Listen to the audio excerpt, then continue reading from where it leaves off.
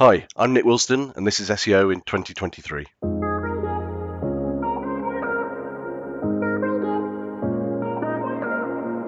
Nick, what's your number one SEO tip for 2023? My number one tip this year is it's a kind of continuation, really, of last year's tip. So I'll tell you that first. So I would go back and look at my other videos that we Read did last SEO year in 2022, people. which was an excellent broadcast. So we'll say that's a primer. But my tip for this year is to better understand the Edge platform for deployments.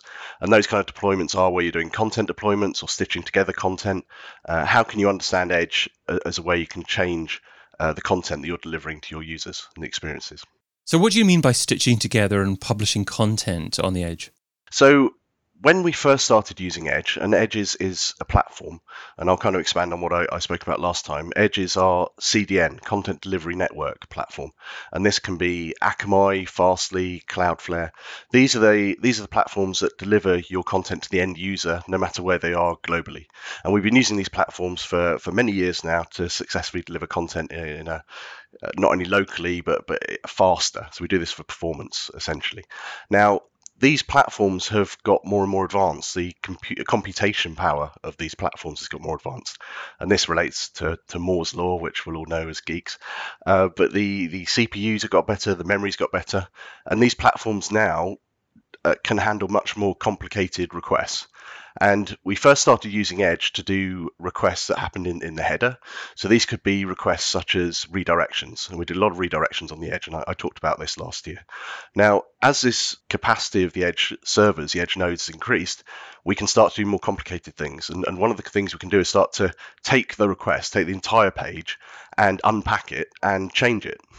And we can pull in different content from other places. We can essentially change the entire page that the user then receives and then deliver it onto the user. So your Edge platform can be doing anything that you could dream about in terms of changing that content request and serving it to the end user, which is incredibly exciting for everyone who's working in the Edge area. Yeah, I'm trying to dream about things and different use case scenarios here. So what you're saying is you take an original piece of content published on a web server, and then you'd pull it apart a little bit, and perhaps have an opportunity to insert personalized content in there. Would that be a use case scenario? Absolutely personalized content, but even just generalized content. I mean, let's say we have an e-commerce site, and we've always, the SEO team has talked about this for years. We said what we need to do is get more content onto these product level pages. We've dreamed about getting content onto these pages. The pushback's been from the dev team. The dev team said, no, we can't change the template. We have other things going on. We've got a long backlog, etc. We can't do this. If we came in on the Edge, we could then take these requests, these product level page requests, and we could inject blocks of content onto those pages and then serve it to the end user. And by the end user here, I mean, the user, but also Googlebot, because Googlebot and other search engines will see this as the request. So it could be that we're using it to insert the content that we always dreamed about. It could be that we're using it to rearrange the nav menu in the way that we'd always wanted to do, the taxonomy. Could be that we just completely rearranged the page in any way that we wanted to. And this could be a permanent change that we were making for our end users or for Google, or this could be a test that we were running over a period of time. So maybe we wanted to change the nav over a 6-month period for the entire website. This would be a way that we could do this through the Edge platform. Okay, great. So if you're talking about an e-commerce store, for example, that's got some kind of seasonal offering, and you want to be giving that greater emphasis from the nav bar, then that's possibly a quicker way of doing that than their existing system. It could get you around that kind of problem, exactly. So say for a seasonal, for Black Friday, you wanted to insert a whole different set of links into the nav. This would be a way we could do this with Edge. So it allows you, Edge is a whole development platform, essentially. So we need to think about, our origin server that happens. We have our servers, we have our development processes, etc. And then Edge is an entirely new layer that we can do this development on. Because as we do these changes, this development, it then gets served to Googlebot or to the user as the actual request. So it's a second chance for us to change the page that doesn't involve the origin server. So I'm just keen to try and get straight in my head when is a good idea to do this and when possibly it's not the right thing to do. For example, what I'm thinking is buyers are at different stages in the journey. And at different stages in the journey, they want to consume different content. And perhaps there's an opportunity to send them to the same page, to consume a slightly different message, to move them down the appropriate step in the journey that they happen to be on.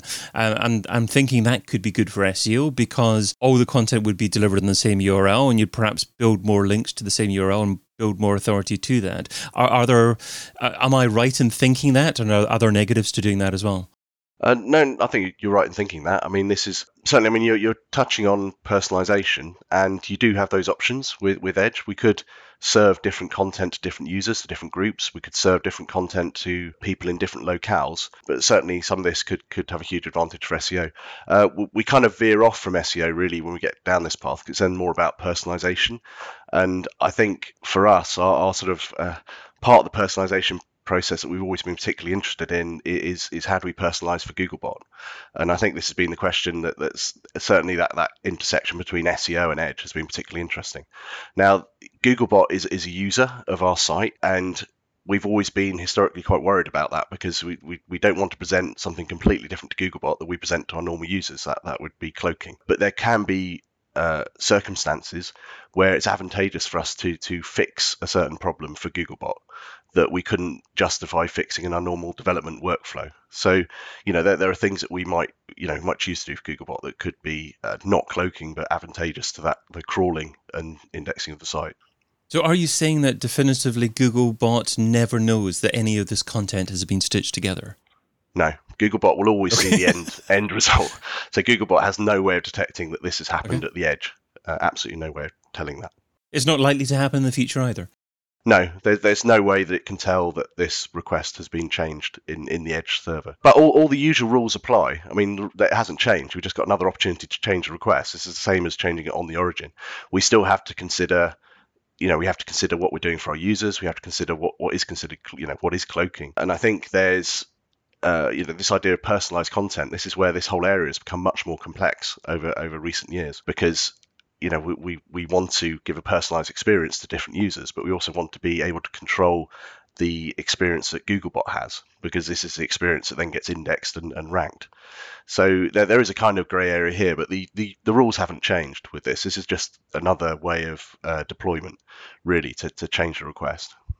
Okay, so I'm trying to really understand from an SEO perspective the real benefits to using the Edge to control and edit content instead of a conventional CMS. Is it generally a faster way to do it?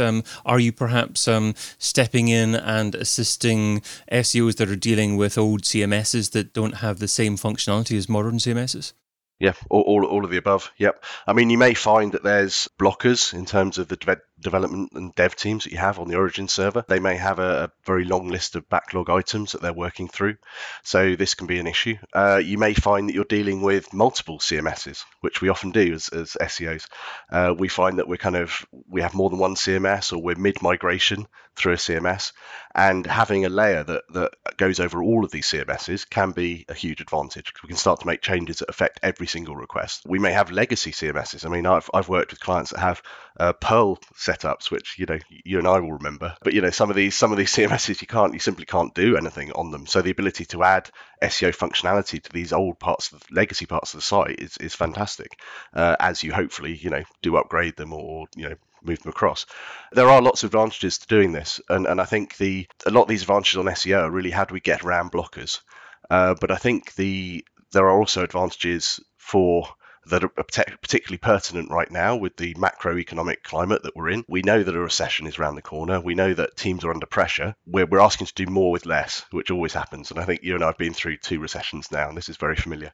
So Edge is one way of us getting around this, because we're using architecture that's already been bought by the company. So they're looking to leverage that expenditure, and that expenditure has usually been brought in because it helps you deal with security or bot management or even content delivery or performance. So leveraging that existing spend is very attractive to senior management.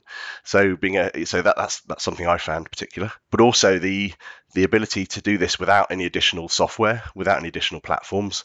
You're then adding things to a platform that is fully covered by your security policies. You don't have to worry about any kind of performance impact because this is how your content is served. We're not having to take these requests off to a third party or a third party platform. We're serving these requests through your CDN that you already have set up. So there's a lot of reasons why people are doing development in the Edge environment, because they should see it really as an extension of what they can do on the Origin server. So you can develop in both the Origin server and develop in the Edge. And finally, I'd say that the thing that I've found particularly in my work is that we can often deploy very quickly, because you don't have to worry about all the sort of interconnecting parts, all the politics, everything else. You can come in, you can fix something on the Edge in a 3 to 6 month period that may take years or be, so blocked that you can't possibly see a solution to it. So you can solve that in a very quick period on the Edge. Now, you may want to do that permanently, or you may want to do it as a test, because we may want to kind of, like, say, we'll go back to our original example where we talked about changing the nav bar. So we may say that the SEO team have the hypothesis. They say if we had more control over the nav bar, we were more reactive, and we could start to put links on there quicker, we could then help our SEO. The dev team fed back and said that's impossible to have that kind of control over the nav. We then implement a quick nav change on the Edge, and the SEO team proved that by having that additional control over being able to add and remove links on the nav, they can then benefit SEO in all these different areas. You then choose, do we then keep that functionality on the Edge, or do we then, having made the business case, say that this functionality needs to be done on the Origin server? We've now proved it, we've proved why we needed it, and we've shown you actual world results. And this is why it should be prioritized in the dev queue, and this is why they should come into those development cycles. So it's a very powerful additional tool to get things moving within a company. And as I said, with the kind of macroeconomic climate, companies are looking to do things much faster now. They're looking to make these changes faster, be more agile, and Edge is a really good way of being more agile. Are there any cutting edge Edge/CDN developments that are happening at the moment that SEOs can take advantage of in 2023? This is the thing, because they don't usually know they're happening, because they can't actually detect them as happening on the Edge. Large companies, large brands are doing more work on the Edge than ever. They're all very interested in this area. It's hard to point to too many specific examples in my work. I'd love to show you more things that are happening on the Edge, but it is truly, it's very, very interesting work for SEOs. There's never been so much opportunity to make large scale differences to the brands that they work on. And I'd say, my work now as an Edge architect, I'm largely brought in to kind of solve the unsolvable, which is sort of my remit now in a lot of the work that I do. It used to be that one of the advantages that smaller firms had was to be more nimble and make changes quite quickly. But it sounds like enterprises are catching up and have a new trick up their sleeve. They are, and this will especially help, as you say, large enterprises, because they do, you and I know they're slow. They have so many, the politics, the development, the multi-CMS, everything that happens in enterprise does create these blockers. So Edge is particularly interesting to them. But I'd say companies of any size can benefit from this, because Cloudflare, which we talked about, is one of the leading CDNs. Essentially it's free for any company, and there are an increasing number of people producing scripts that can run on the Edge. I think actually even for Majestic, Talk, my company, got the Majestic tags and functionality working through Cloudflare, which we released on the Majestic blog. So you're going to find a lot of people kind of making things work in that environment, which can benefit every company of every size. So you've shared what SEO should be doing in 2023. So now let's talk about what SEO shouldn't be doing. So what's something that's seductive in terms of time, but ultimately counterproductive? Something that SEOs shouldn't be doing in 2023? I'm gonna say AI content, and and the reason I'm gonna say that is because I've actually worked a lot with AI content. We have we produce this, and actually coming back to the idea of Edge, this is one way of deploying it, because you create the content through the AI content production process, and you can use Edge to then insert that into certain pages to get it working for Google and users. But what I've learned from that is that AI content is complex and garbage in, garbage out. And a lot of people are kind of looking at AI content saying it's very easy because I can simply produce some content. Brilliant. It's going to reduce costs, really, for me. It's going to reduce the costs that I spend on writers. And I would disagree with that quite strongly. I'd say that to get good quality AI content, it's going to move the emphasis from writers to editors, and it's going to take that extra work to it can produce something that's very high quality, and grammatically it's very good, but it does need that extra bit of work and that extra workflow to keep the quality up. So AI content is very interesting. It's going to be increasingly interesting in terms of producing text and content for SEOs over the next few years, but it's not a shortcut. It's going to involve you reallocating those resources into workflow.